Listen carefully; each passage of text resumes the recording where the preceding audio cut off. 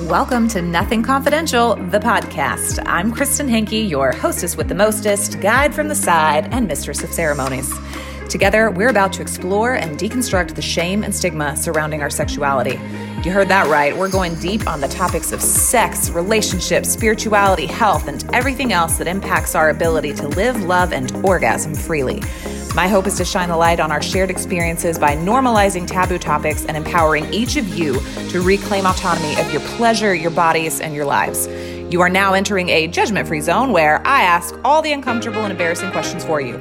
Our unofficial mantra is be curious, not judgmental. So leave your inner prude at the door or strap her in tight because this is happening.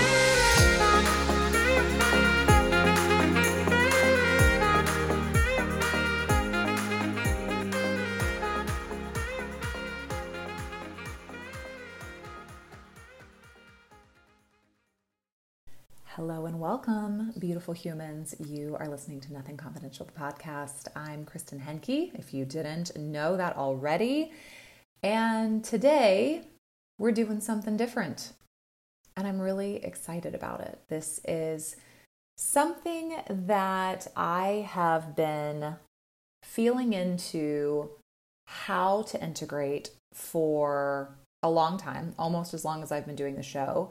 And we're taking the leap today and we're doing it imperfectly and we're trying it on for size. And that is bringing a bit of my work as a somatic sex coach into the podcasting space. It's probably weirder that I don't already do this than the fact that I'm about to start doing this.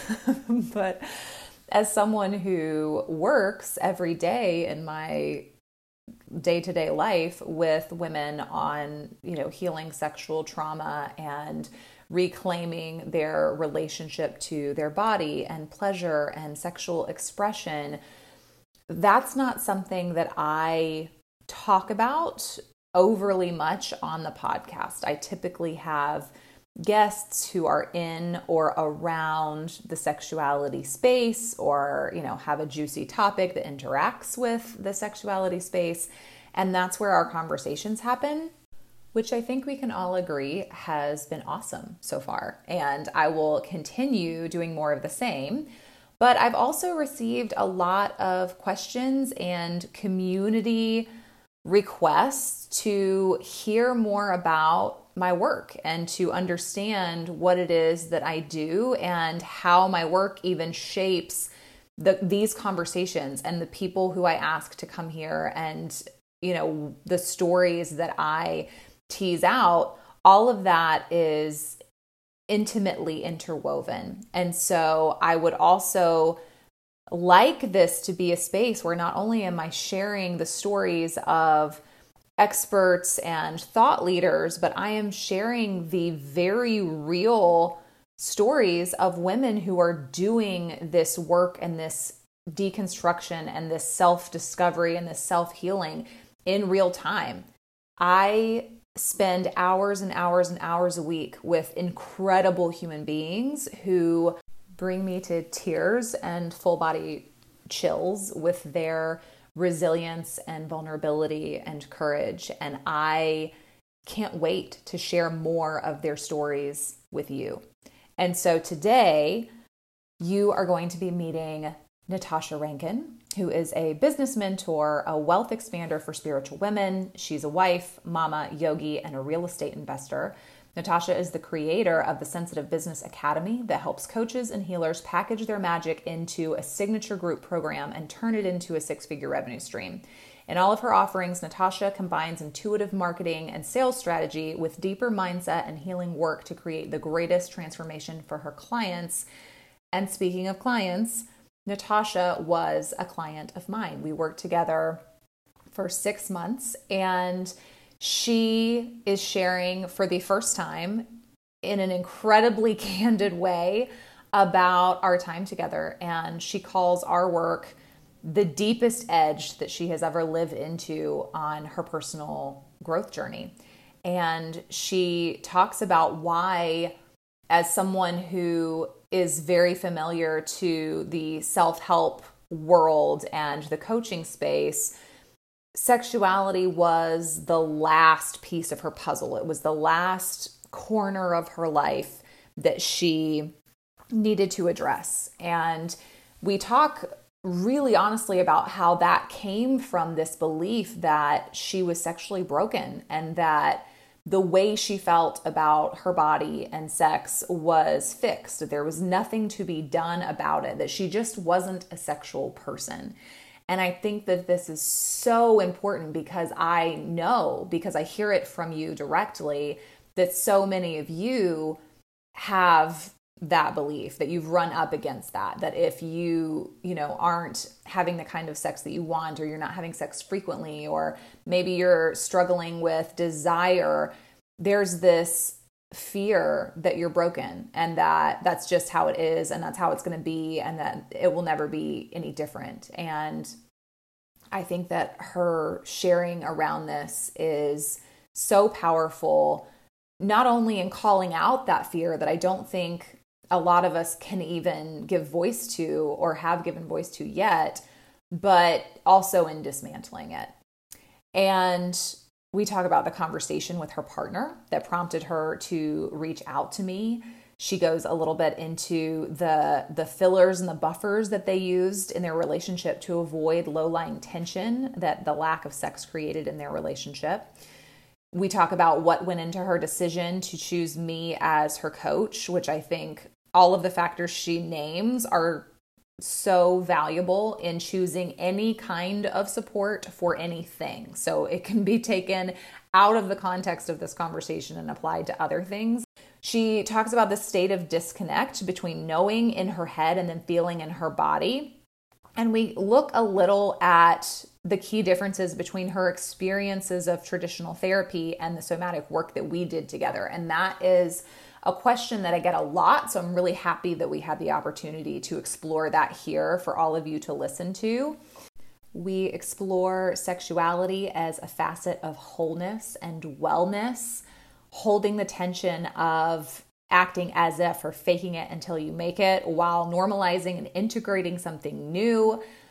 She shares what changed when she started having and enjoying more sex. We talk all about renegotiating connection, intimacy, sex and relational dynamics in long-term partnership. And there was another really potent part of the conversation where we kind of explore the inner conflict that she gives voice to of being turned off by objectification or fearing objectification. And then on the flip side, the deep need to be seen and desired. We crack up about her journey from the woman who wears black turtlenecks to being the cleavage queen. And we have a juicy connection formed between sex and money. So there's really a lot in this conversation. I feel that many of you will see and hear yourself in Natasha's story, and that is one of the things that I believe is the most powerful benefit of stories. It's making us feel a little bit more seen and a little more heard. Natasha has become a good friend of mine following our work together, ending our professional relationship. We evolved it into a personal one once our coaching together was complete.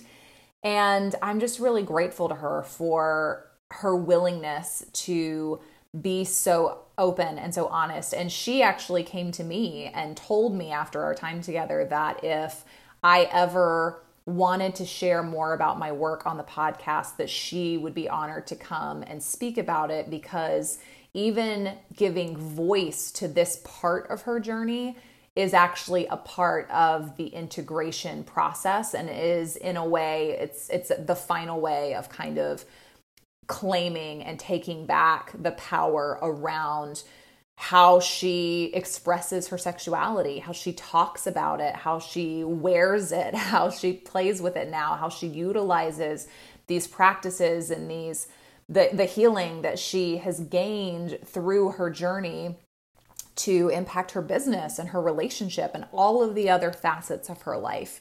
So I'm really, really, really grateful, because everyone's body is different. So how the work shows up can feel really theoretical when I'm talking about it, like on Instagram, when I'm writing posts about it. And I have actually struggled in my business to put on paper how it is that I help people or what it is specifically that I do, because so much, as you'll hear in our conversation, so much of how I work with my clients is customized and completely formed around who they are and where they are when we meet and what it is that they need. And so I feel like this conversation gives really tangible legs to the way that I work with women and how that might show up and how it might look. And so hopefully, not only does this give you something really juicy to ponder and chew on, but makes it a little more clear, how this kind of support might look. And if you are someone who is seeking the kind of support that I offer, it might not feel as scary having heard from someone who has made the decision, who has, with bated breath and sweaty palms, slid into the DMs and connected and said, hey, I'm ready to do this and I need help. So hopefully this conversation normalizes asking for help, maybe equips you in getting ready to do that. And if you feel moved to take the next step in your own journey of sexual healing and reclamation, then I invite you to reach out to me. I have 3 private coaching spots becoming available in the week that this launches. And I would love to have a conversation with you. I would love to meet you face to face and hear your story. We get on what I call chemistry calls, where we connect and talk and we basically feel it out energetically to see if we're a good match, to see if we're a love match. Because while I believe that everyone benefits from somatic therapy, I'm not going to be everyone's cup of tea, and everyone's souls aren't meant to walk together. But I believe that every single woman who has come through my practice was destined to find me, and we were destined to find each other, because it's not like it's all one-sided. I have shared often about how this work is not only life-changing for the women that I work with, but for me. Every single woman that I work with and connect with and have a relationship with changes me on a fundamental level, and I will never be the same. It is the great honor of my life to be able to do what I do and to coach and mentor and support women in such a tender place. And I do not take any of that for granted. And so this is an unofficial, this is a casual invite that if you're feeling like it's time, send me a message. There's literally nothing to lose and everything to gain. Maybe we just have wine and hang out. Maybe you decide to change the rest of your life. All of that is totally up to you. And there is actually never any pressure, but I'm so excited to be able to share in an intimate way how I do what I do. So thank you for being here. I hope this is interesting. Give me feedback. If you love hearing the stories from the women that I work with, I'm considering doing this more often. So definitely shoot me a DM. And if you're a client that I've worked with before and you're super jazzed and you're like, oh my God, I want to share my story. This feels like something exciting that I would like to do. I want to be seen and acknowledged and honored in this way. Then reach out to me and I'll have you on, obviously. I love all of you. I'm grateful for all of you. And I'm really grateful for the opportunity to share just a little bit more of my life with you. Now on to my conversation with Natasha Rankin.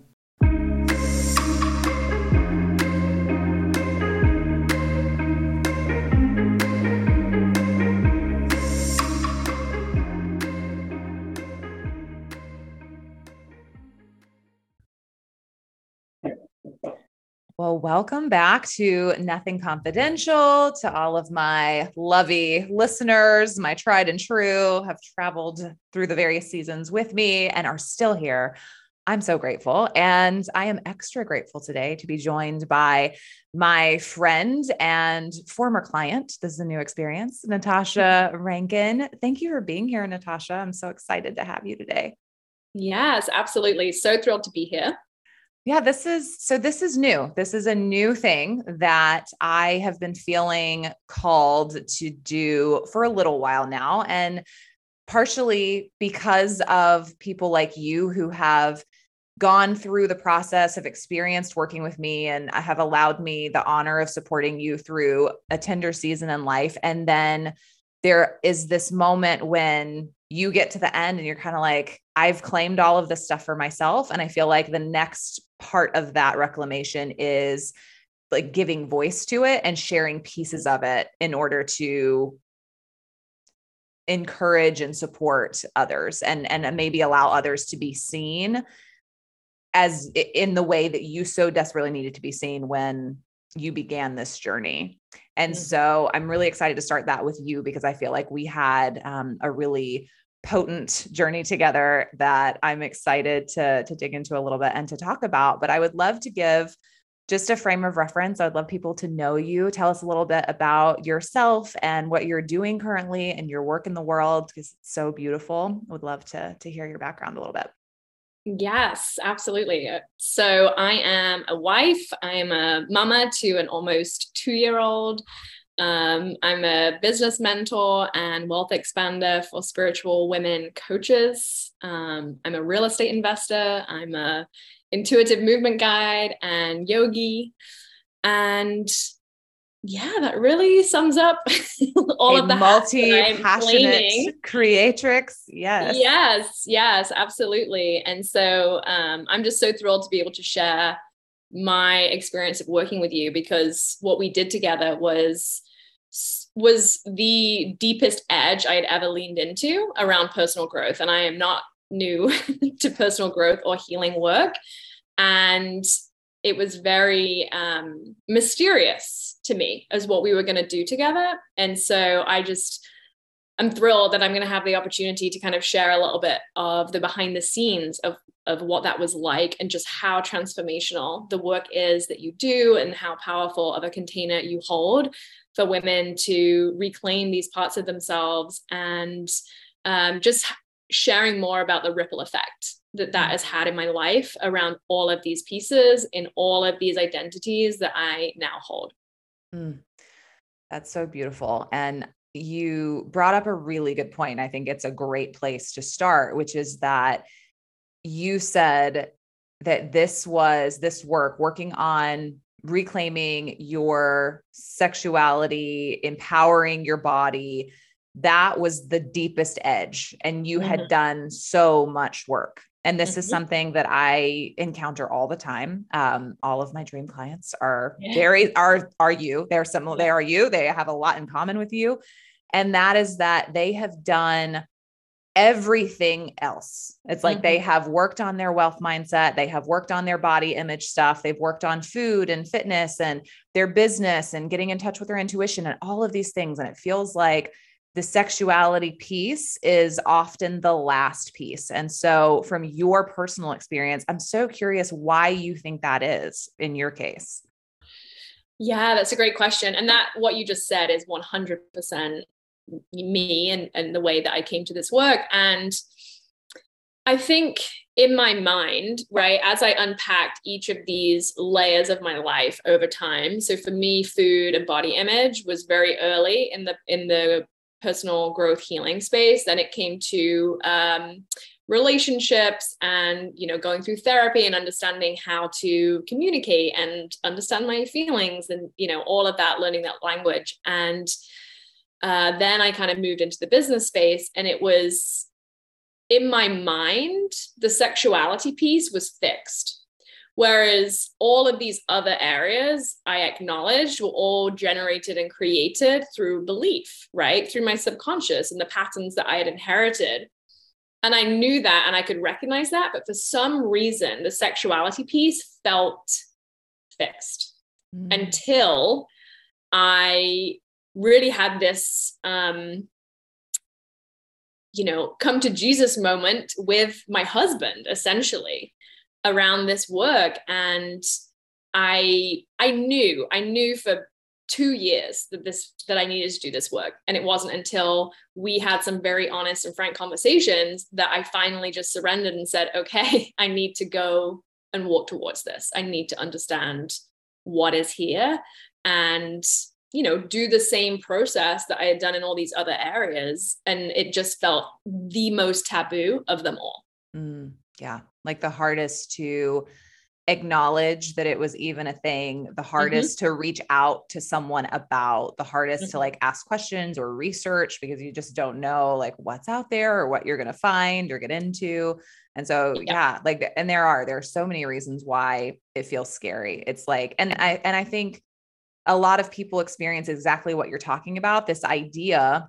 And I think we even talked about this maybe in our first session where we have this idea of growth mindset in so many other areas where, of course, like when you work on your money story, the first thing you do is go and examine how you grew up thinking about money and experiencing about money. We do that in all of these areas, but then most of us are toting around the bag of crap about sex that we got handed on the welcome wagon when we came to Earth, and we haven't reviewed it or like updated any of it ever for so many people until you come to this moment of friction, and there's so many things that can usher that moment in.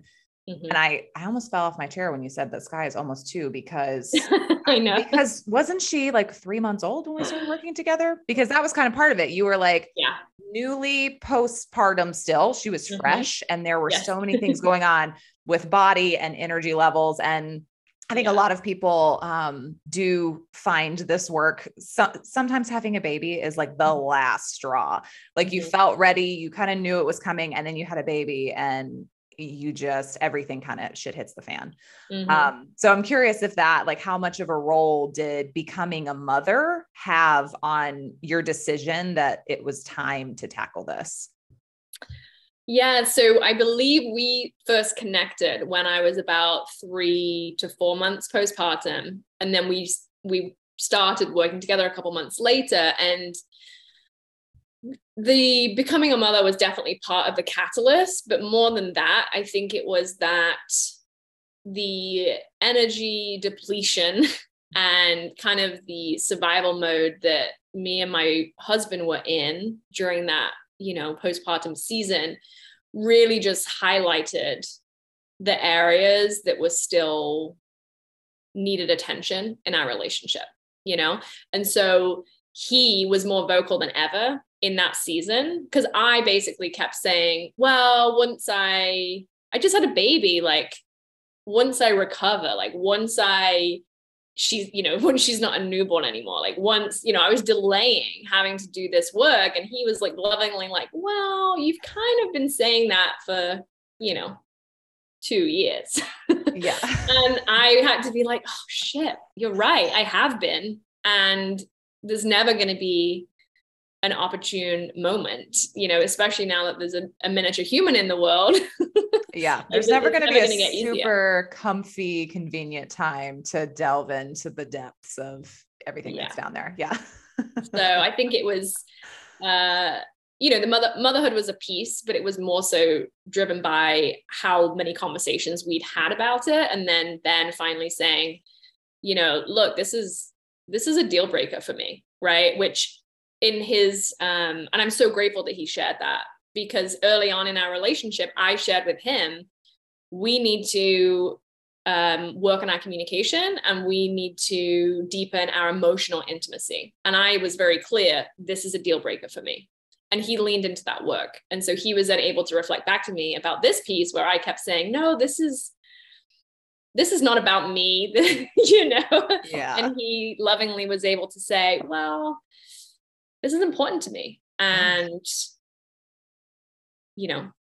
And that's super, that's super important. Anybody who has a pitchfork, put it down, because this is I understand that can be triggering, especially to people who, again, there's so many good reasons, right? Like you're not shutting your partner out because you don't love them. You're not working on it because you don't want to. There's so many levels and layers of blockage and self-defense and all these things in the way that make it feel really impossible. The intention is always to connect deeply and to give your partner what makes them feel loved and nourished in the way that you would expect to receive that back. Correct. And it takes a lot of courage for someone to say, hey, like, this is a non-negotiable for me. This is what I need as a person. This is what I need in relationship. And to your point, you guys had established a container in your relationship where you have already done that. And now he's doing that. And it can be really hard, especially when it's around something tender, but we've all had those conversations. I remember one of the most vulnerable conversations that I ever had was when I was pregnant, and Mike and I did a whole episode on this. So I know he doesn't mind me sharing this, but like, he was one of those guys who was severely creeped out and concerned about having sex with his pregnant wife. He was worried about hurting the baby. He was worried about hurting me. Like, everything felt weird. He's like, there's like an alien in there. Like, it freaked him out. And he had such a hard time. And I am in this vulnerable state where I already feel like a stranger in my body. My confidence is already less than usual. And I want to feel beautiful. I want to feel desired. I want to feel connected and intimate with my partner.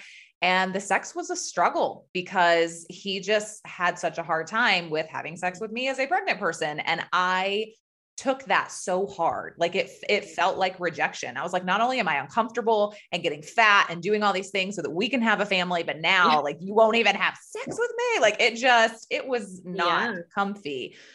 And at the same time, I couldn't invalidate the fact that this is all new territory, not just for me, but also for him. And that as much as that hurt my feelings, like, he is allowed to be like, I do not know what is going on here. And I can't pretend to be like something that I'm not. But we had to have conversations around, okay, well, this is how much touch, this is how much physical affection, this is how many orgasms like I need from you to feel supported as a partner. And this is like kind of what we're going to do to mitigate. And we kind of had to make a plan for that. And that required a lot of very uncomfortable, very honest, but respectful conversation. And so I think you bring up an awesome point in sharing that piece. And thank you for sharing that piece. One thing I want to ask, this is the best. Again, this is new. So like, this is behind the scenes, which is something people have been asking me for more and more. I'm so curious. So as you're approaching this, you guys have had this conversation, you know, it's time, and you're starting the search for the right fit for someone to help you unpack this stuff, to create that container for you. I think a mutual friend of ours referred you or shared my information with you. And that's how you found me. But I'm curious what it was that made you feel like this is it. Like, Kristen is a good fit for me. This is the person that I'm going to do this with. Yeah. So I remember distinctly. So I also want to acknowledge that when this was coming up in our relationship, part of my resistance was that I believed I was fundamentally broken. Okay. So I didn't recognize that this was a fixable part of myself or a healable part of myself, right? I thought, well, I'm just not a sexual person. Like, I cannot meet you here because this is fundamentally part of who I am. And that was terrifying, right? To be confronted with this desire from my partner, which I acknowledged was reasonable and healthy. And then I felt like, oh my goodness, like, I can't do that because I'm just not a very sexual person, right? That was the story I was telling.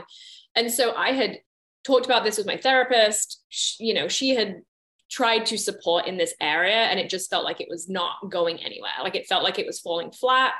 And I thought to myself, okay, how do I navigate every other area of my life that I desire to change?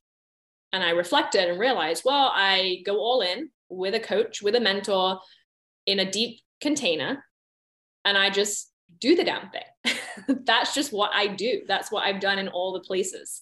And so I realized, oh, I could just apply that same idea to this area.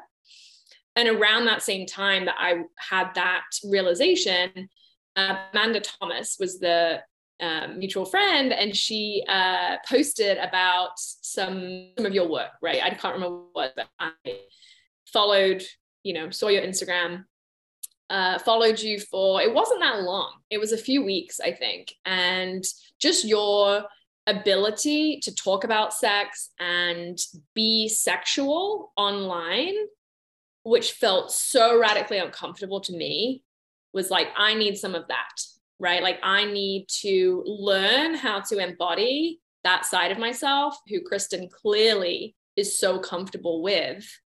And just the way that you spoke and the potency of your words and the depth of your words. And you also had a similar age toddler at the time. James is a little older, but so I knew that you would get it, right? It was like it just, all those pieces clicked into place. And I thought, well, this has shown up in my field for a reason. You have shown up for a reason. And just, you know, it was time to open up the conversation and explore it. And that's how I've made all of my decisions around working with people and doing this type of work. And so I just trusted that meant it was the green light and to do it.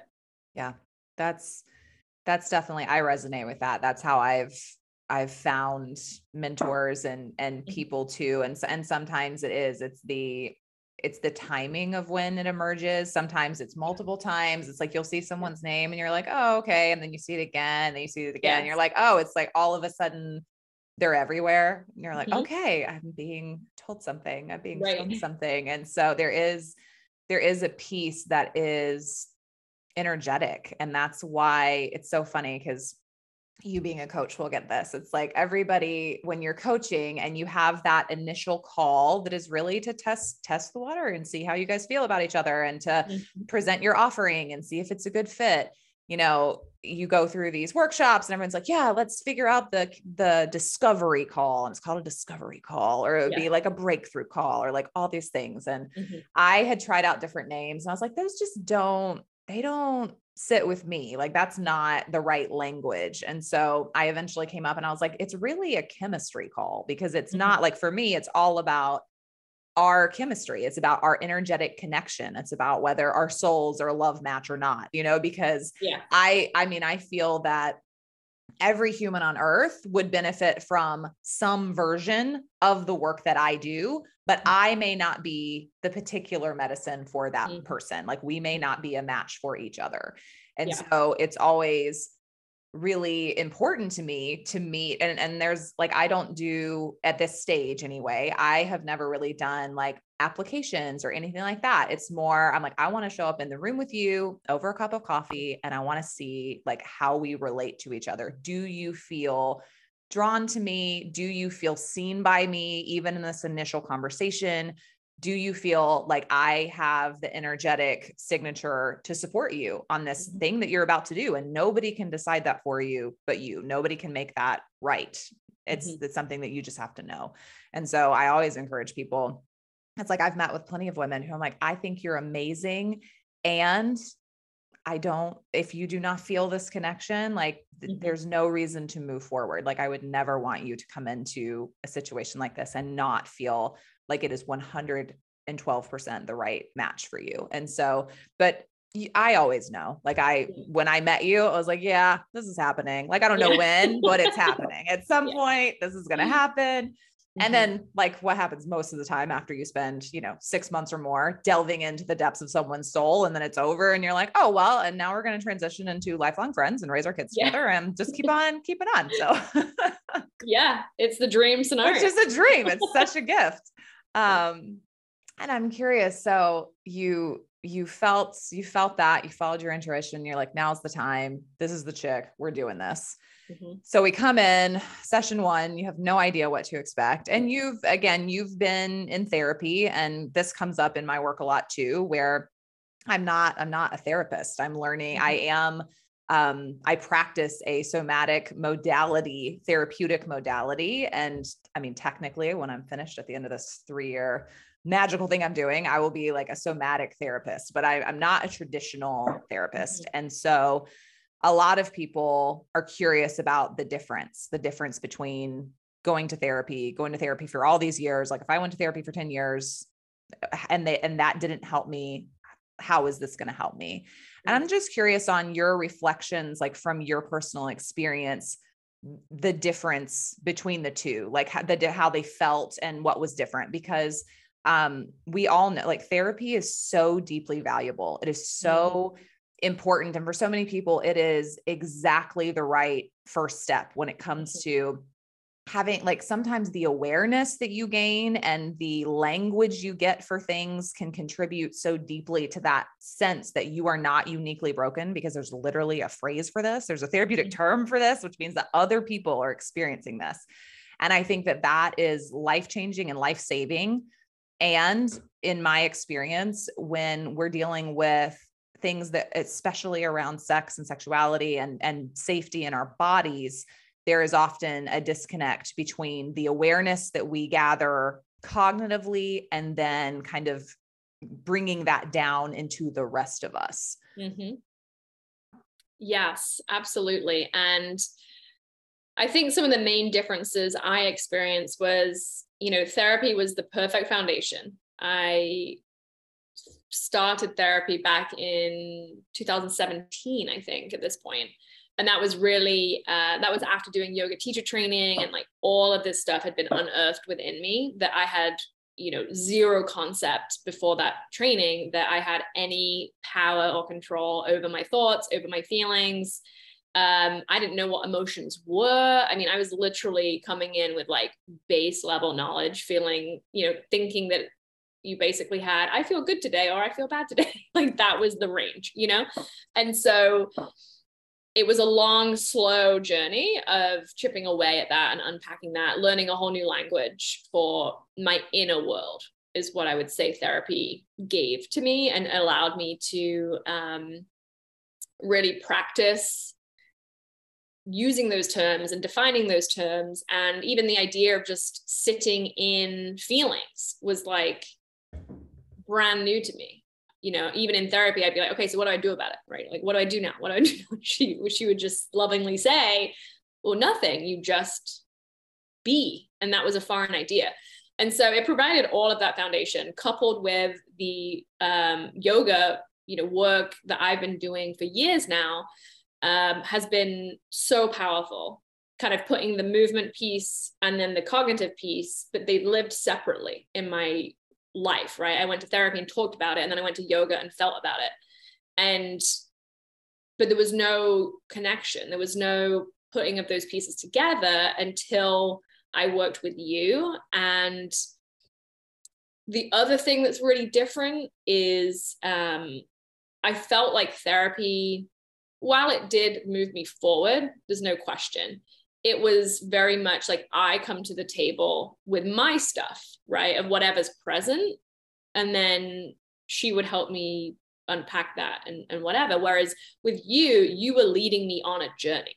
And that's what I felt I needed. I felt like I needed somebody to move me, right? Like to help me move and to ask me the questions that I don't even know need to be asked, And so I always think of, because I'm a coach too, right? I know what the line is. And I always think of, therapy is very much like holding space and digging into the past.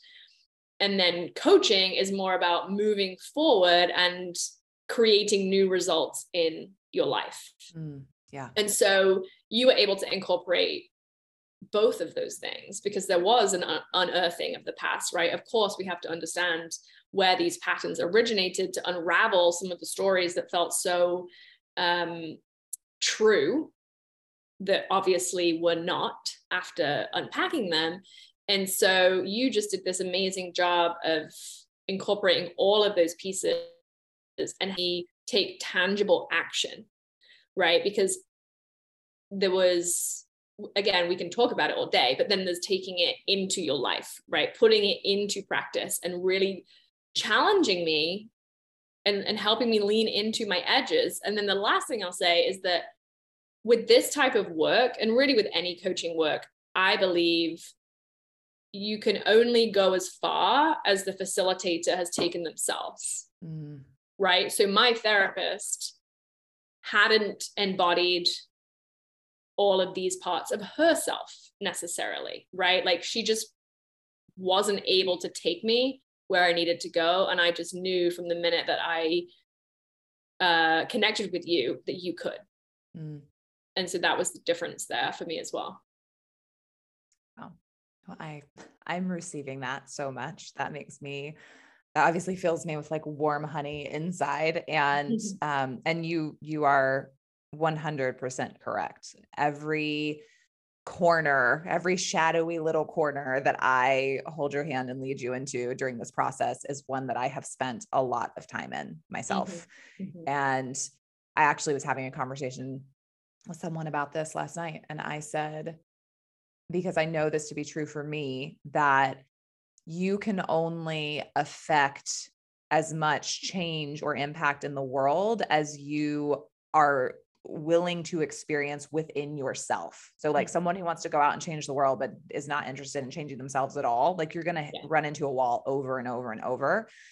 And so I think that is a really powerful reminder just for people doing the work in general, like your ability to move your vision forward or to follow your passion and to affect the kind of change that you dream of has everything to do with your own willingness to change. And that's something that I want to reflect back to you too. And all of the women who have had the most powerful transformative results from us working together, the thing they all have in common is that readiness, like, this is it. There is no more waiting. We are doing this. We are going all in, the way you said, and this sense of radical self-responsibility, and I loved how, because I offer a lot of support, you have to actually take advantage of it for it to matter, right? I have women who are in containers with me who could be sending me messages in our private box, who could be asking me questions, who could be asking me for more prompts or for more things. And it's like total silence in between our sessions. And that's their choice. And that is, I always honor and respect whatever each person's process is. But you were someone who we would talk about something in session and then we would leave. And the next day you'd be in the Voxer and you'd be like, okay, so here's the situation. And I feel like this is kind of what we talked about, but like, what is the actual application? Like, I'm going to do this thing today. Tell me what this would look like in this situation. And I was like, what a great question. And I would literally walk it through. I'm like, all right, this is what we would do. This is what we will do. We're going to do X, Y, and Z. And then you go do it and you come back and be like, hey, surprising, it works. And I'm like, that is so great. Great to hear. That worked just like we thought it would. That's awesome. But I really appreciated that. I think that a lot of people, and this is very prevalent in women, I feel, for a lot of reasons. But we don't always take full advantage of the support that is available, even when we're paying for it. Like, even when we are investing a lot of money in being supremely supported, there is still this piece of us that's like, oh, I don't want to bother her. I don't want to ask too many questions. I don't want to be too much. Like, we're so afraid of being too much that we leave support on the table all the time. And I try to stop shy of the line of harassment, but I'm always like, please come utilize the support that is being offered. Like, use all of it. That's what it's here for. And so I think so much of what you experience is because you were willing to do that. And I loved that. And I celebrate that about you. And I think I see you doing that with your own clients. Like, I know that you practice that with your own clients. So again, you were living out something that you already really believed in as far as how to engage in really deep work. And I think that was a big part of why you experienced so many amazing things. Yeah. And thank you for those words. And that really speaks to the safety of the space that you hold, where I felt 100% safe and comfortable to reach out anytime. And that was also a learned behavior. For anybody listening who feels like they struggle with that, I hear you, and you can do something about that, right? And some of that came from being in, mastermind containers and group settings, and noticing and observing my behavior where I want to shrink and I want to take up less space and I want to watch from the sidelines, and basically making a decision that I was no longer available for that anymore. I was going to be an active participant in my life in all the places. And that included in the places that I've invested in support. And so, you know, I see my clients doing that sometimes too, because I've been there and I'm able to reflect that back to them to say, hey, reminder, this is for you. Take advantage of it. Take up more space. And also notice what's the story that comes up when you think about doing that, right? Like, what is the story that says you shouldn't? And let's explore that versus, you know, just living into that shrinking story where you're giving everybody else the platform and you're meanwhile struggling, but you've become so used to struggling or trying to figure it out on your own that you don't even realize you're not utilizing the support that is there. Yeah. Well, and I think that's a great segue into some of the specific stories and things that we worked on during our time together. And one thing that I am thinking of that always made me like, of course you have to have humor when you're doing this, right? So one thing that made me giggle when you first came in, when you were like, I think you were literally wearing a turtleneck. Like every time you came to our sessions, you were in a turtleneck and a shawl and like some wraps and things. And you were like from the chin down, like you were covered up. And so one thing you mentioned, you're like, well, I would like to feel a little less prudish about my body. And, you know, you're like, I am very uncomfortable showing cleavage and I would like to work on that. Like, I would like to feel more comfortable with my feminine form and with all of these things. And I'm curious what some of the realizations you had about that, because that wasn't, it was not something small, right? Like, I think a lot of women are like, yeah, I mean, like, I'm not very comfortable wearing low cut shirts or whatever. And there's a lot to be said about that as far as societal slut shaming and all these different things. But you had some very interesting, specific kind of programming and stories around showing your body, around objectification. And that came out to play in a lot of different areas. And I'm curious if you feel comfortable sharing about that.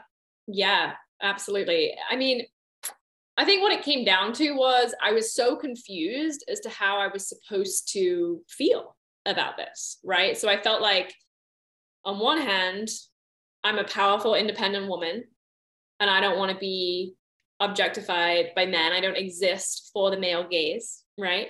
And yet, I also want to be desired by my husband and by my partner, and to show up in the world feeling sexy and comfortable with who I am and able to show cleavage or, you know, show parts of my body and be okay with that. And I just felt like there was just such a conflict in my mind as to, is that okay or is that not okay?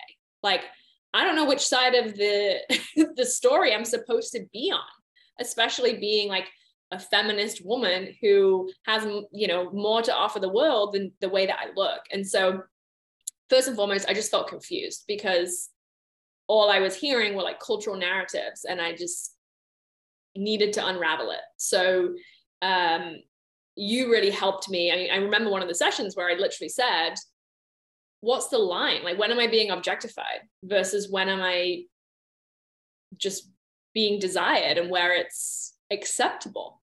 You know, how do I know the difference? Like, where is this line? And so we did, you know, a lot of work around unpacking many what seem like micro, you know, lowercase t traumas in my past as a teenager that were just moments of objectification and low level violations, right? That I had just swept under the rug, that I thought was just normal, no big deal. This is just the way it is. This is what happens to everybody. Not realizing what impact all of those micro moments were stacking up to have, in the sense that I just wanted to retract and hide myself because it didn't feel safe to be fully embodied and proud of the way I looked, and to you know, adorn my body and wear things like that because I felt subconsciously that it was going to attract male attention, that was then going to make me feel unsafe, and then it was also going to be my fault, right? Because I have done that. Like, I have opened myself to you provoked that by, correct. Which is that toxic puritanical, like, when men stumble, it's because the woman did X, Y, and Z, and it has nothing to do with them learning how to control themselves and how to be decent human beings and honor consent. We lured them in. Yeah, exactly. We are the sirens luring them to their watery, hellish depths. Exactly. Yeah. And there is so much of that. And I know we spent a lot of time working with the unsafety that lived in your body from those small, repetitive, like death by 1,000 cuts kind of experiences that so many women have. And you said it, that sense of unsafety. And I think that's where we were drawing the line for you, because this is, I love the conversation about objectification and desire because it's really nuanced. But I think for most women, the line is like their objectification to a toxic extent crosses over the line of boundaries and consent. Whereas you can desire someone without disrespecting them, making them feel unsafe, or rupturing any kind of boundaries. And I think we talked about erotic play, energetic, and like the energetics of things. Like you can feel someone who is participating in or with your erotic energy in a respectful way versus somebody who is crossing a line or a boundary and objectifying you without your consent. Because just depending on the situation, it's like I probably shared this with you. Like there was a time in my relationship with my husband before we were married where I really wanted more objectification from him. I was like, I appreciate that you are with me because I am hilarious and smart and independent and whip out my credit card to pay for dinner and all these things. I love that you love those things, but I also just kind of want you to like be proud to be seen with me because my ass is a 10. Like I want that from you. And so it is all about your own desire and feeling safe with those and feeling respected in those and giving your enthusiastic consent, like in those areas. And I feel like you had at the time, it felt like a really surprising realization cause we did some fun home play around this where we would do these kind of low stakes, increasingly more edgy experiences of you kind of going out into the world with your energy and like, just putting more of yourself out there. And I remember one weekend, I think you and Ben had gone away somewhere and you had taken some like really beautiful, like date outfits and some things. And you were surprised because you realized when you got out there that the attraction or whose attention you attracted the most, that felt the most uncomfortable, was actually the gaze of other women. And I would love to hear you talk about that because I think that's something that women struggle with also. Yeah, that's a great reminder. And I specifically remember that night, and you were such a great, safe space for me. I was sending pictures and being like, look what I'm wearing, because it still felt like dangerous to be doing this. I was like, fire emoji. So just to have that validated and have that like safe container is so important. I cannot stress that enough for anybody thinking about doing this work. And you helped me realize that I could show up in that way and own the power that comes with that. Like it was safe to embody that power where I felt good in my body. I was wearing what I desired to wear and recognizing that people were going to look and it was going to attract attention, and it was safe to hold that attention. And it was also safe to know I didn't owe anybody anything as a result of that attention. And so that was like a new realization. And then witnessing other women gaze, it felt like it was like the fear of their judgment, that I was going to be ostracized, or just that primal feeling of lack of belonging where I wasn't sure what to do with that. And then it was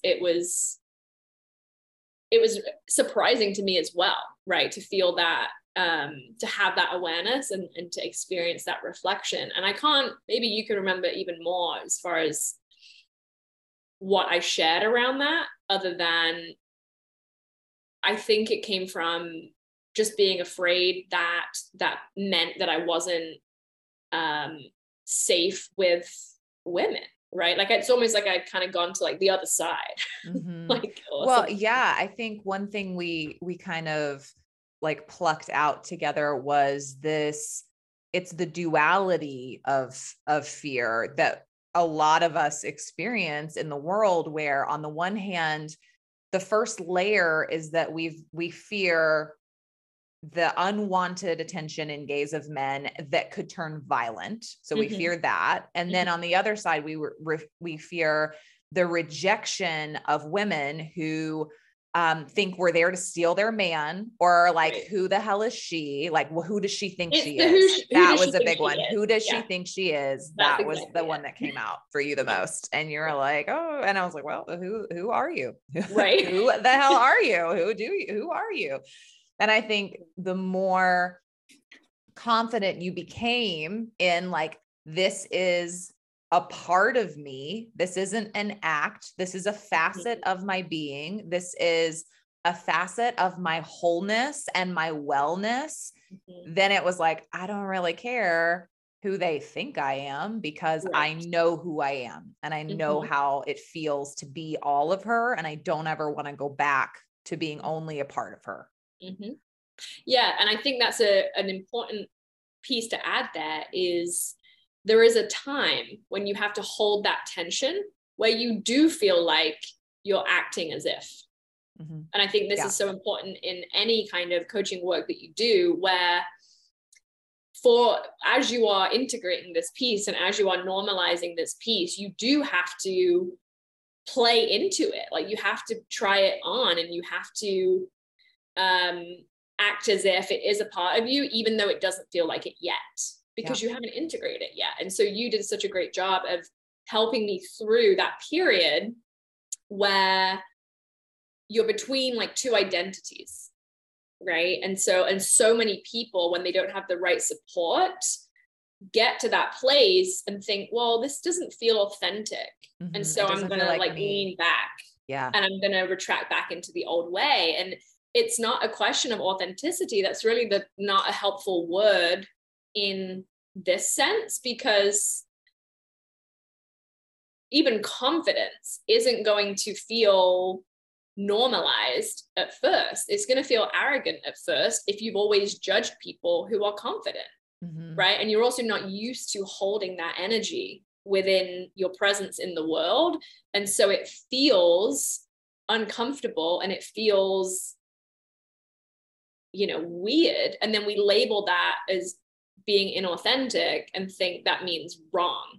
And so that's a really key area that you helped me through, in that I was playing and I was trying it on and it felt super uncomfy. And then there were moments where it was like, oh, this is really fun, actually. And then I'd fall back into, an old story where it was, maybe I shouldn't be doing this. Maybe this isn't who I am. And you just held that tension while I was able to play, which takes time and many different instances and experiences of doing it out into the world. And then you're able to land and say, oh, this was always a part of me.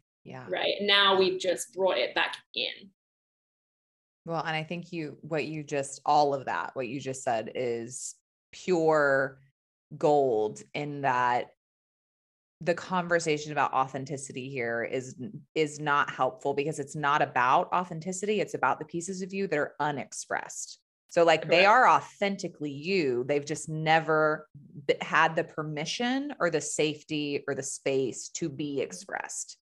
And that is something that you integrate through doing it, through right. living it out. And, I think people I do think one of the big things that keeps people from getting into the work is this kind of the fear of the unknown, of not knowing what to expect. And I think for such a long time, that was as a coach, it was challenging for me to detail like what's going to happen in the container, because so much of what happens in the container is so specific to the individual. The stuff that I had you playing with and the things that I sent you to do and the assignments that I gave you, maybe I've given a version of that to another person, but mostly I am I am following my own intuition and training and therapeutic modalities and different things. Like I'm fitting things together in a highly customized potion that is just for you and what you're doing. And some of the stuff that I have people do, if I told everyone that that's what I do, they would think I was insane. They'd be like, you do what? You're going to make me do what? I'm like, I'm not going to make you do anything, but I am going to invite you to your edge and I'm going to give you options. Because I do feel like that was something that we would do is I would say, okay, here's like, in terms of comfiness, here's like level 1. This is what we start with. And then if you want to push it a little more, here's level 2. And then if you're just feeling like real brave and like you have a lot of capacity today, here's number 3. Here's like what you can do if you really want to drive this in. And you, again, like you went all in, would do all of them. And it was amazing. And I feel like, especially in this area, one thing that was really helpful is we did some archetypical play and we tapped into some of those, like the sacred slut archetype, and we tapped into the erotic mother, and we tapped into some of these different ways of being. And we, you can utilize all kinds of things to support that feel really playful, like having a name for her and having certain clothes that only she wears and having certain like characteristics and things that maybe, 9 to 5 Natasha isn't going to do, but that, Veronica is going to do after 10 o'clock. And that, it's like fun and exciting and you get to be curious about it and you get to experiment. And I think it goes all the way back to our desire as children to play dress up and to experience other ways of being. Like that is innate to our humanity. Like that is such a natural, healthy part of us. And we lose that somewhere along the way where we feel that we have to be this fixed person who only does these things. And this is your favorite color for the rest of your life. Like it's just so silly to me. Like all of that is so silly to me. We are always growing and shifting and changing and evolving, and giving yourself permission to get back into that space of creativity and play and just trying things on and seeing how they feel and seeing what parts of you that character or that expression gives you access to. And then on the other side, as you're expressing in a way that you've never expressed before, you are opening the door and creating a new template of safety for your partner to interact with you and see you and be with you and even express in ways that they never have before. And that's the part that I think people don't often realize. They're like, oh, what's going to happen? Like, I'm the one who's putting everything at stake by showing up in this way or being this character or bringing this into our room or our lovemaking. And it's like, you don't understand that the second you do that, you're throwing wide the door for your partner to meet you somewhere new. And some of them have been waiting for that for a really long time. Yeah. And I love that you bring that up, because it was so freeing to just remember that my identity is fluid and it can also be chosen, and that's still a relatively new concept in our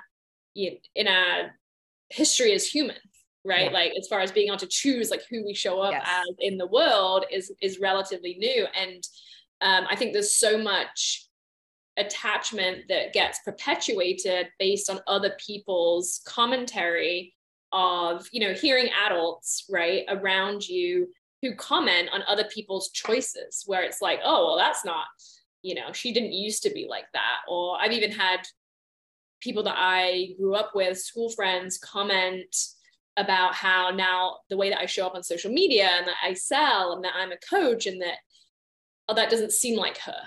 Well, it's not the version of me that you knew then. That's correct. But that isn't fixed, right? We're designed to grow and change continuously. And so for you to offer me archetypes to pull from and to just like play with was so helpful, because again, I was so new to this world, and it just gave me ideas to like try on and to see what I enjoyed and to see what really landed and what I wanted to pull from, and that none of it had to be, I wasn't one dimensional. Like I'm not one dimensional. Even the way I introduce myself today is like, these are all the parts of me that feel active and alive right now. And like next year when I introduce myself, that might be different, and that is okay. And just like being okay with that has been so deeply freeing in all of the areas of my life. And it's been really breathtaking to witness too, because from when I met you and when we started, like I joked about it, but truly you were literally black head to toe everywhere I saw you. You had a lot of times you had your beautiful hair like piled up on top of your head. Like, you know, that was kind of your, I was going to say costume. That's funny. That was like your uniform. Yeah. It was a costume at the time.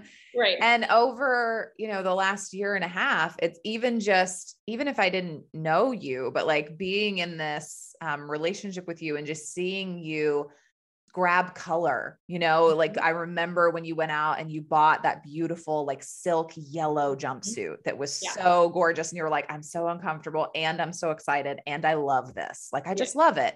And you know, seeing dresses come out and seeing like big, beautiful turquoise pieces show up on your body and like necklace stacks and hats and like varying degrees of skin and your hair in different, like it just, you have transformed on the outside also. Like it has permeated this comfort with trying on new looks and new things and bringing in color and bringing in, you know, expression. Like that is something that has been happening externally too. And that has been awesome. Like it's been amazing to see that. And I am curious about, like, as we were kind of moving through all of those things, I'm curious what kind of things you started noticing happening in other areas of your life, relationship, as you began to experience freedom and congruency and healing in the area of sexuality. I'm curious what else you started to notice got hit, because we talk all the time about how it does touch everything, but when you're not connected to it, you don't realize everything it touches because you're not touching it. Right. Right. So many places. I mean, the first was in my relationship of just how much more connected me and my husband were, so much more of the time. And I mean, that was huge. And it also felt like a lot of unproductive habits fell away as a result.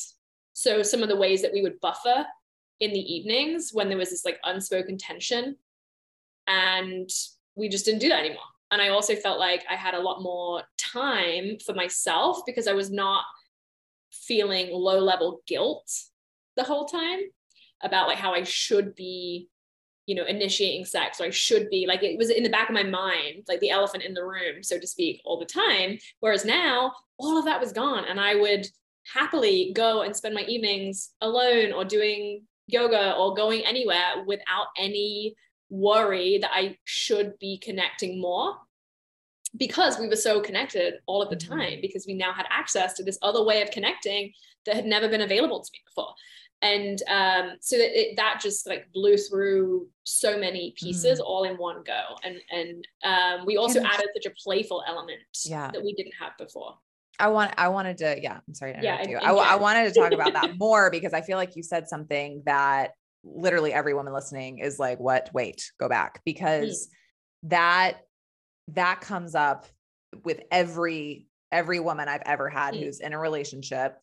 It's this guilt, this feeling of like, I have this constant underlying guilt that when I am not showing up for sex as often as I feel like I should, or as often as I'm being asked, or, you know, whatever, there is this crushing sense of guilt that happens. And from your personal experience and working through that, like what were some of the key things that helped you shift your perspective around that and release those expectations and that guilt? Having more sex. I mean, that is what it came down to. It was like, just do it, and then there's no guilt. But before, I couldn't access it because I didn't enjoy it. Yeah. Right. Like the story was, I'm not sexual. I don't enjoy sex. I'm not good at sex. And I'm that's not because you were having sex that you weren't enjoying that much. And that's not a slap on anyone. It's just that what was happening at the time, there was a lot of disconnect in communication, in what each person was really into, like what really excited each person. And so I think what we did is we kind of walked through like a new menu, some like intentionality around like, we have focus time that looks like this. And that way, when we're not engaged, you know, you're getting quality over quantity. I know was something that we worked with. Yes. Yeah. For sure. Yeah. And again, like not even knowing how to ask for what I wanted, didn't even know that was an option. Like subconsciously, I just didn't even realize that I could shape this. Right. And so, once we figured out how to re-engage and how to redefine and how I wanted it to look and how we wanted it to look, it was just so freeing. And then it also became like this commitment to myself and to the relationship, just like I commit in all kinds of areas of my life, where it's like, I know that doing this makes everything better. I feel better. My partner feels better. Our relationship is healthier. Just everything works better. A bit like show up for yourself and go to yoga, right? And then everything works better. And so it was just about shifting into that mindset and that perspective and making it a priority when I had never made it a priority because I didn't think it mattered to me. And it turns out it does. And it's amazing when you have been able to redefine it and access it in the way that you helped me access it. And so it was just about the consistency, and like there was no longer any guilt because I knew I was showing up for myself and I knew I was showing up for our relationship in that way. And you know, I relate it to, and maybe this is a good segue into another area that it rippled into, was around money. So we explored a lot of the connection between sex and money and power in the world. And I've done a lot of money mindset work, let's say, but this just uncovered a whole new layer of the way it was woven in with sex based on my upbringing and parental structures and what I had modeled for me. And I think of it as the same way as when, before I learned to manage my money and like look at my money, I wouldn't look at it.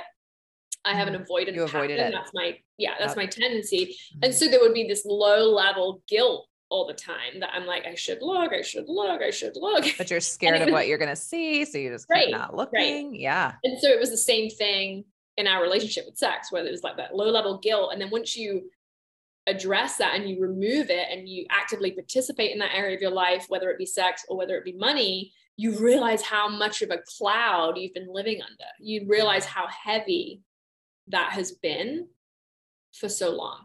Oh, yeah. And removing that fear of looking, like removing that fear of exploring and figuring out what is actually going on so that you know how to respond, so that you know what to do next. You know, it's like you can't improve upon anything that you don't know. Like you need that information. And so, and I want to just, because always, and it's so important, the things that we focused on so much before you got to this point of like, I'm able to prioritize this now. I'm able to look at this. It was safety in all the areas, like everything, you know, everything boiled down to that. It was recovering the sense of bodily autonomy. I belong to myself. I get to decide what happens, how it happens, when it happens. And that sense of safety, like I am safe with me and I know how to set the boundaries and create the environment in which I will feel safe and supported by the people that I trust and that I have chosen as safe people, partners included.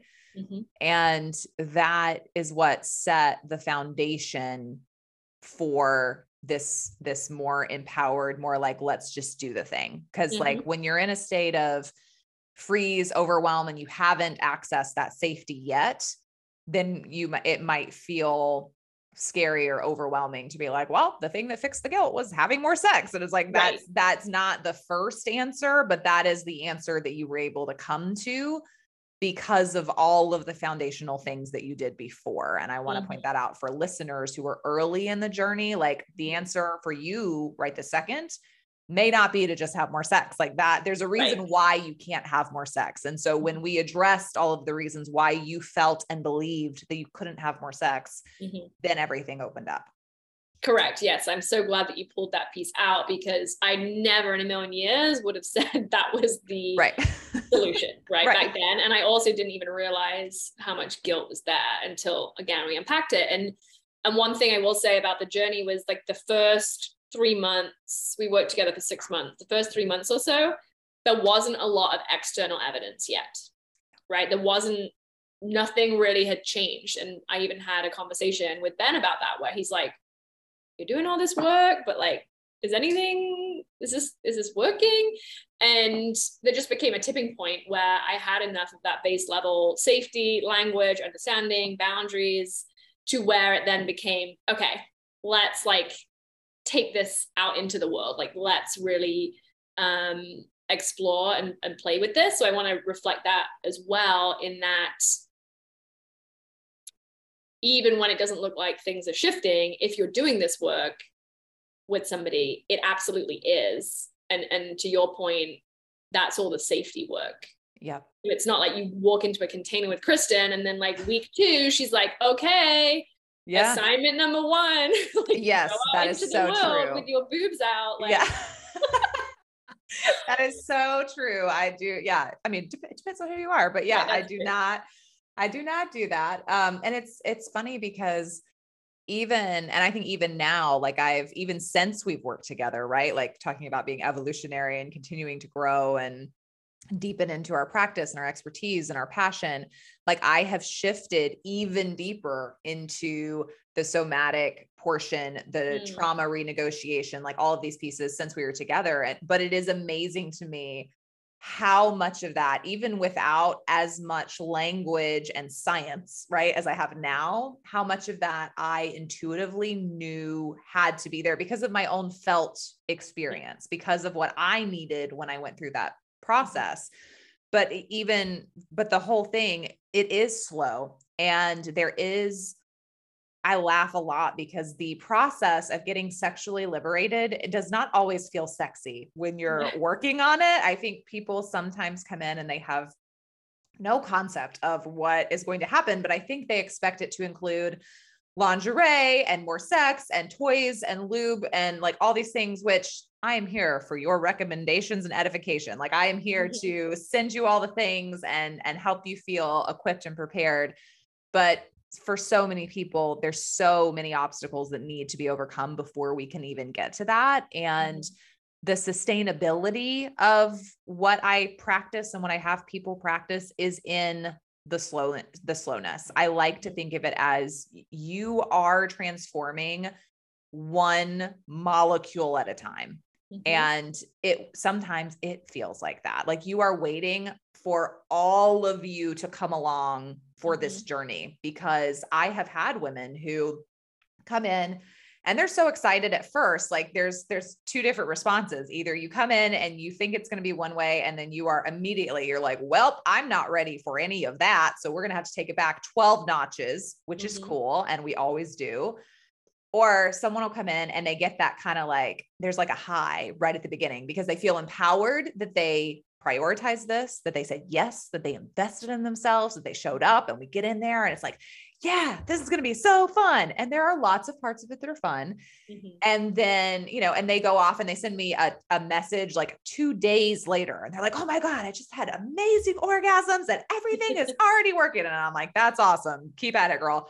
And then the wall comes. And they're like, oh shit. Like I didn't realize that, that brought up something, or that I, in that moment, was actually using sex to leave my body as I started this process. And like, there's so many nuances to how it happens and how it unfolds. But one thing that you can be sure of is it is not a silver bullet. It is not a speedy process. It is not like, sometimes things feel a lot stickier and a lot messier before they feel sexy and free.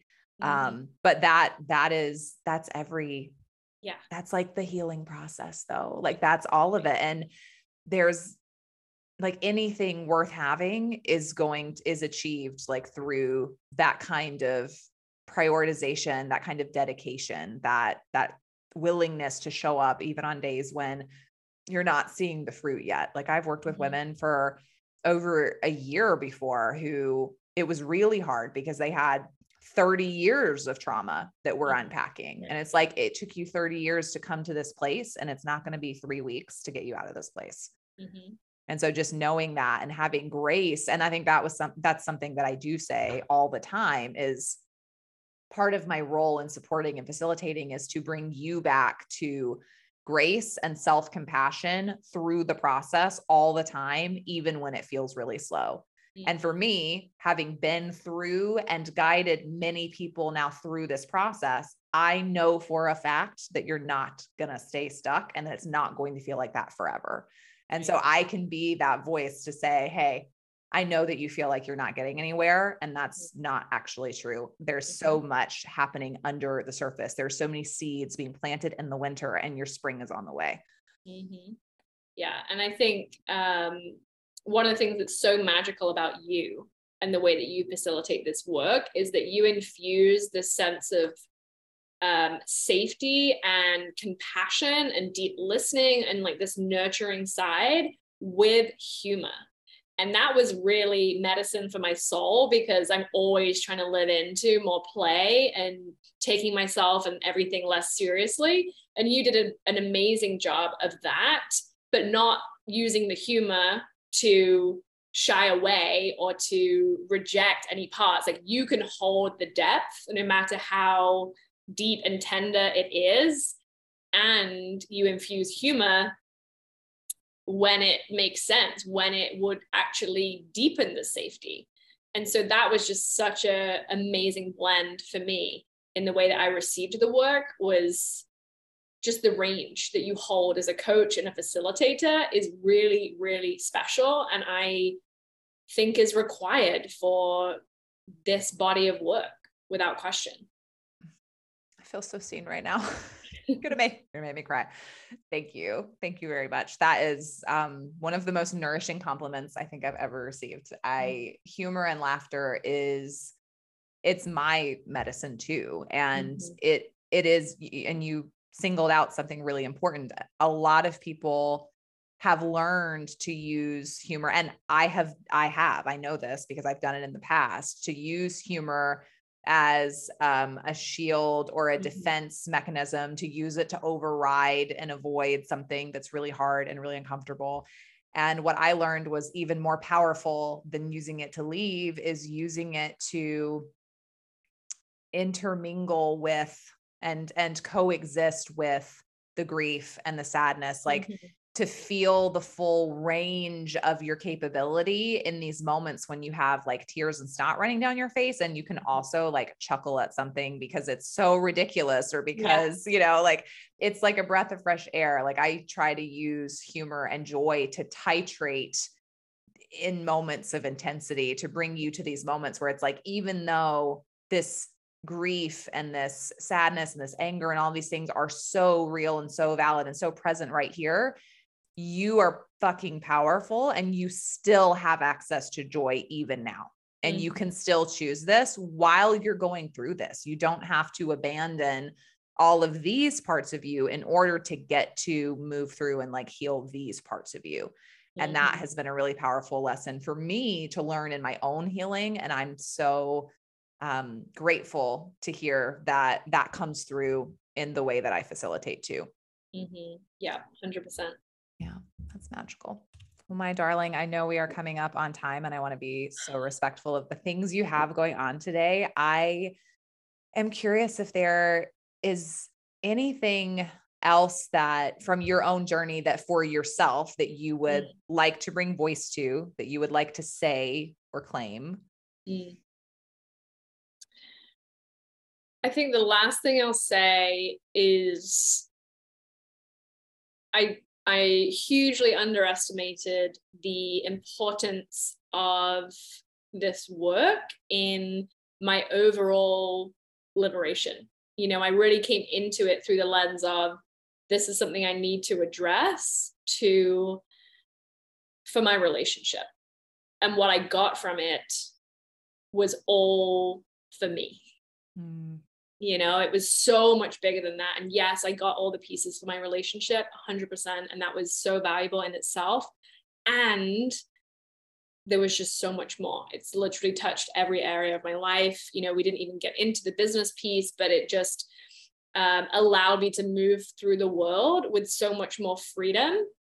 And going back to these invisible cloaks that I didn't realize I was wearing, right, around guilt and shame, was just, there was this low level shame wrapped around me, walking through the world, just ashamed to exist, right? On some level, like there was just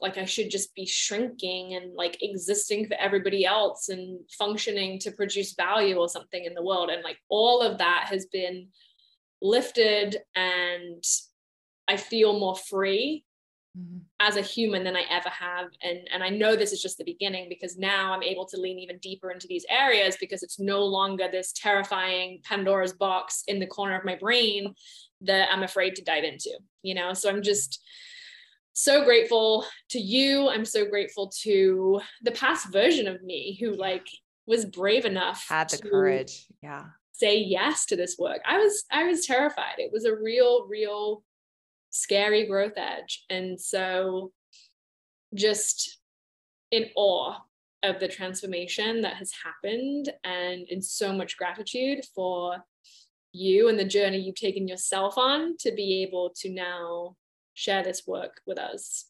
And I'm witnessing you in your courage and in your resilience and in your dedication, because it's not like, yes, I love what you said. Like it did at the end of the day, like all of this was yours. Like it belonged to you. This was for you. That's the primary thing. And the undeniable ripple effect impacts your relationship and your business and your daughter. Like you're raising this beautiful, wild little woman who gets to have a model of liberation and openness and like embodied power. And that is a gift that is going to be felt throughout your lineage moving forward. And that's, I mean, I tell myself that about James all the time. And it's so true. It's like, we're doing it for us. We're doing it for them. And like, that's our legacy. They are our legacy. And, and I do want to give you a minute to talk about, in closing, to talk about your work, because I respect you so much. And I just, of course, our whole journey together, but like moving into this beautiful realm of friendship and all the things I've learned about you outside of our coaching container. Like, I love the way that you hold space in the world for other women, and how you help other women realize that they don't have to follow those kind of toxic masculine hustle culture, like programming in order to experience success and fulfillment and abundance in their life. And that's so important. And I think, like, I would love for you to share about that. And if there was anything that you unraveled for yourself during our process together that impacts that, I would love to hear that. Yes, thank you for opening up that opportunity. So with the work that I do in the world in this season is with women who are coaches, healers, and they know that they're here to do so much more in the world, right? And I work with them really from 0 to 6 figures. Like that's the range that I focus on. And many of the women that come to me are sensitive, just like I am. They are spiritual, and they are trying to understand how to show up in the world in their fullest expression in their work, and also make money from it, right? There's this very real piece around how to monetize your gifts. And so what I bring to the table is really this hybrid of holding space for the strategy components. I've been in business for almost 7 years now as an entrepreneur. And so there are very real strategic pieces that are supportive in nourishing and holding space for the feminine and a more cyclical approach to time and energy, and leaning into your intuition. Because if you're in ideas, tornadoes, and chaos 24/7, there's no room to tap into those parts of yourself. And so I work on really balancing the two and bringing both of those energies into all the containers that I hold. And a huge part of what we're doing in, helping women scale to 10K months, 6 figures, is being able to hold more wealth, right? Feeling safe to receive more money for their work, seeing their value in the world, and also feeling safe to show up.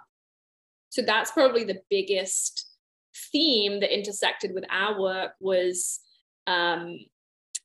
letting go of the story that it was hard to show up, or that it was unsafe to show up, or that it wasn't like me, like it wasn't authentic to show up for myself and for my business.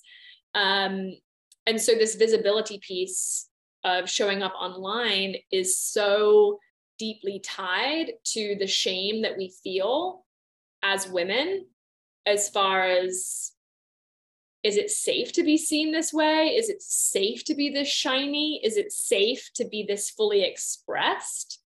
And so much of what I do in my work now is infusing those pieces. And yes, it's through the lens of helping women launch new offers, right? And increase their prices, increase their enrollments, so that this becomes a real sustainable business.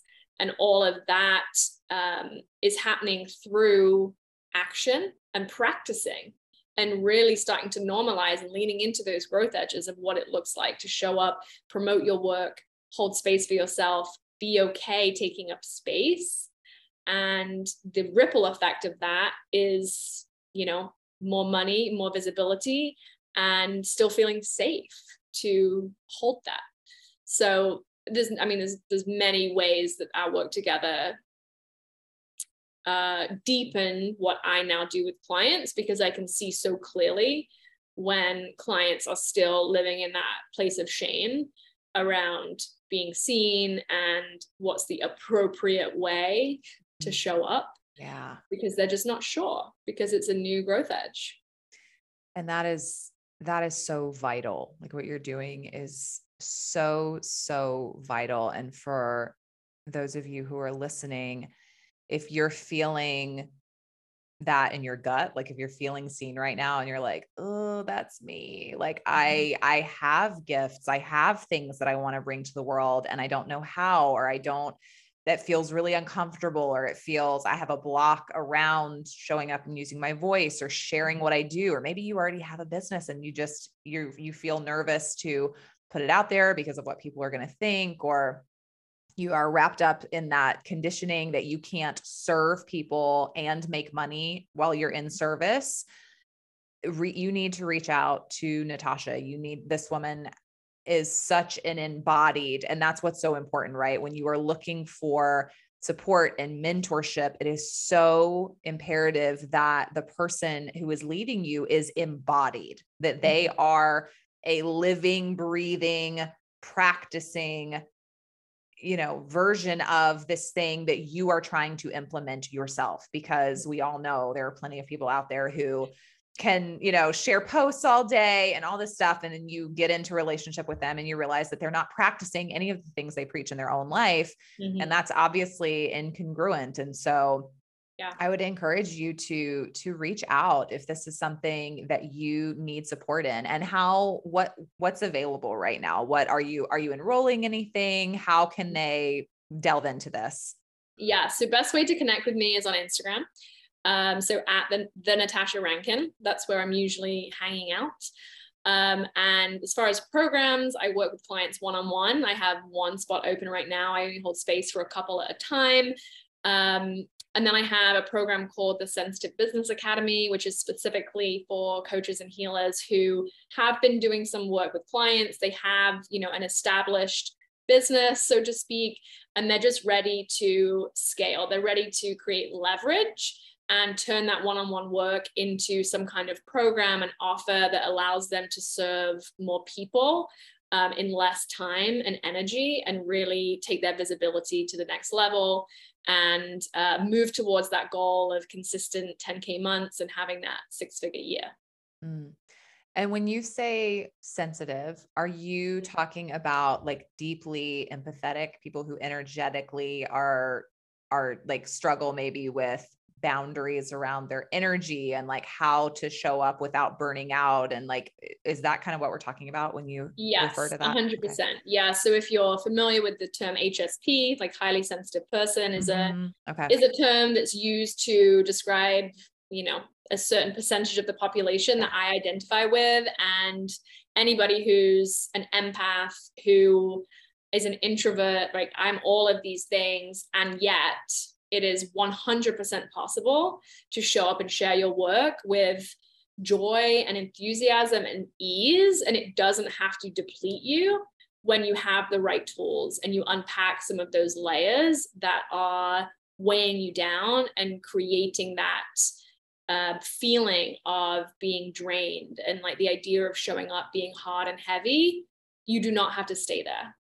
Right? There is another paradigm available for people who identify as being highly sensitive and tuned in to other people's energy.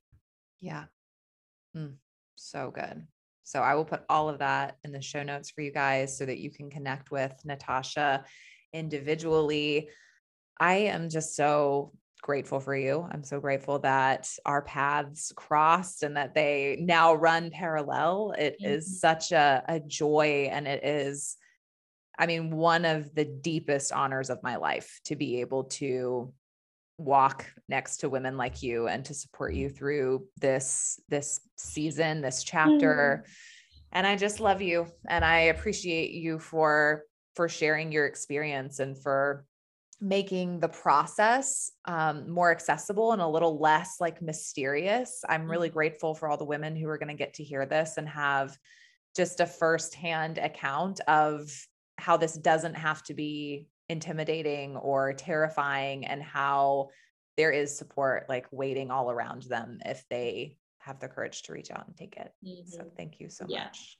Yes. Thank you. It's been such a joy to know you, to work with you, to have this conversation. And for anybody listening who is just feeling that pull, who is like, I know this is my next edge, right? Like reach out, have the conversation. You are in such good hands. And I want to emphasize just how I was an entirely different person. I could have never had this conversation in a million years before I started working with Kristen. I would have been freaking out. Like I just couldn't have ever said the word sex on the internet before working with Kristen. So I just want you to know that no matter where you're starting, just reach out, have the conversation, and open yourself up to the guidance that is available, because where you are right now, what you're experiencing is not who you are.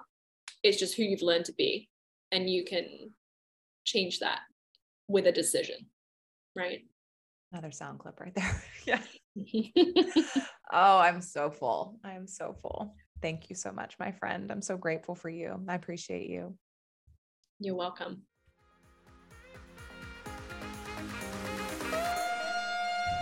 Thank you. Thank you. Hands on my heart.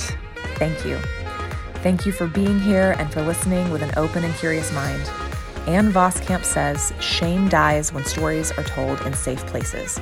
I would be so grateful for your help to expand the safety we're creating here by subscribing, rating, and sharing this show with the folks you love.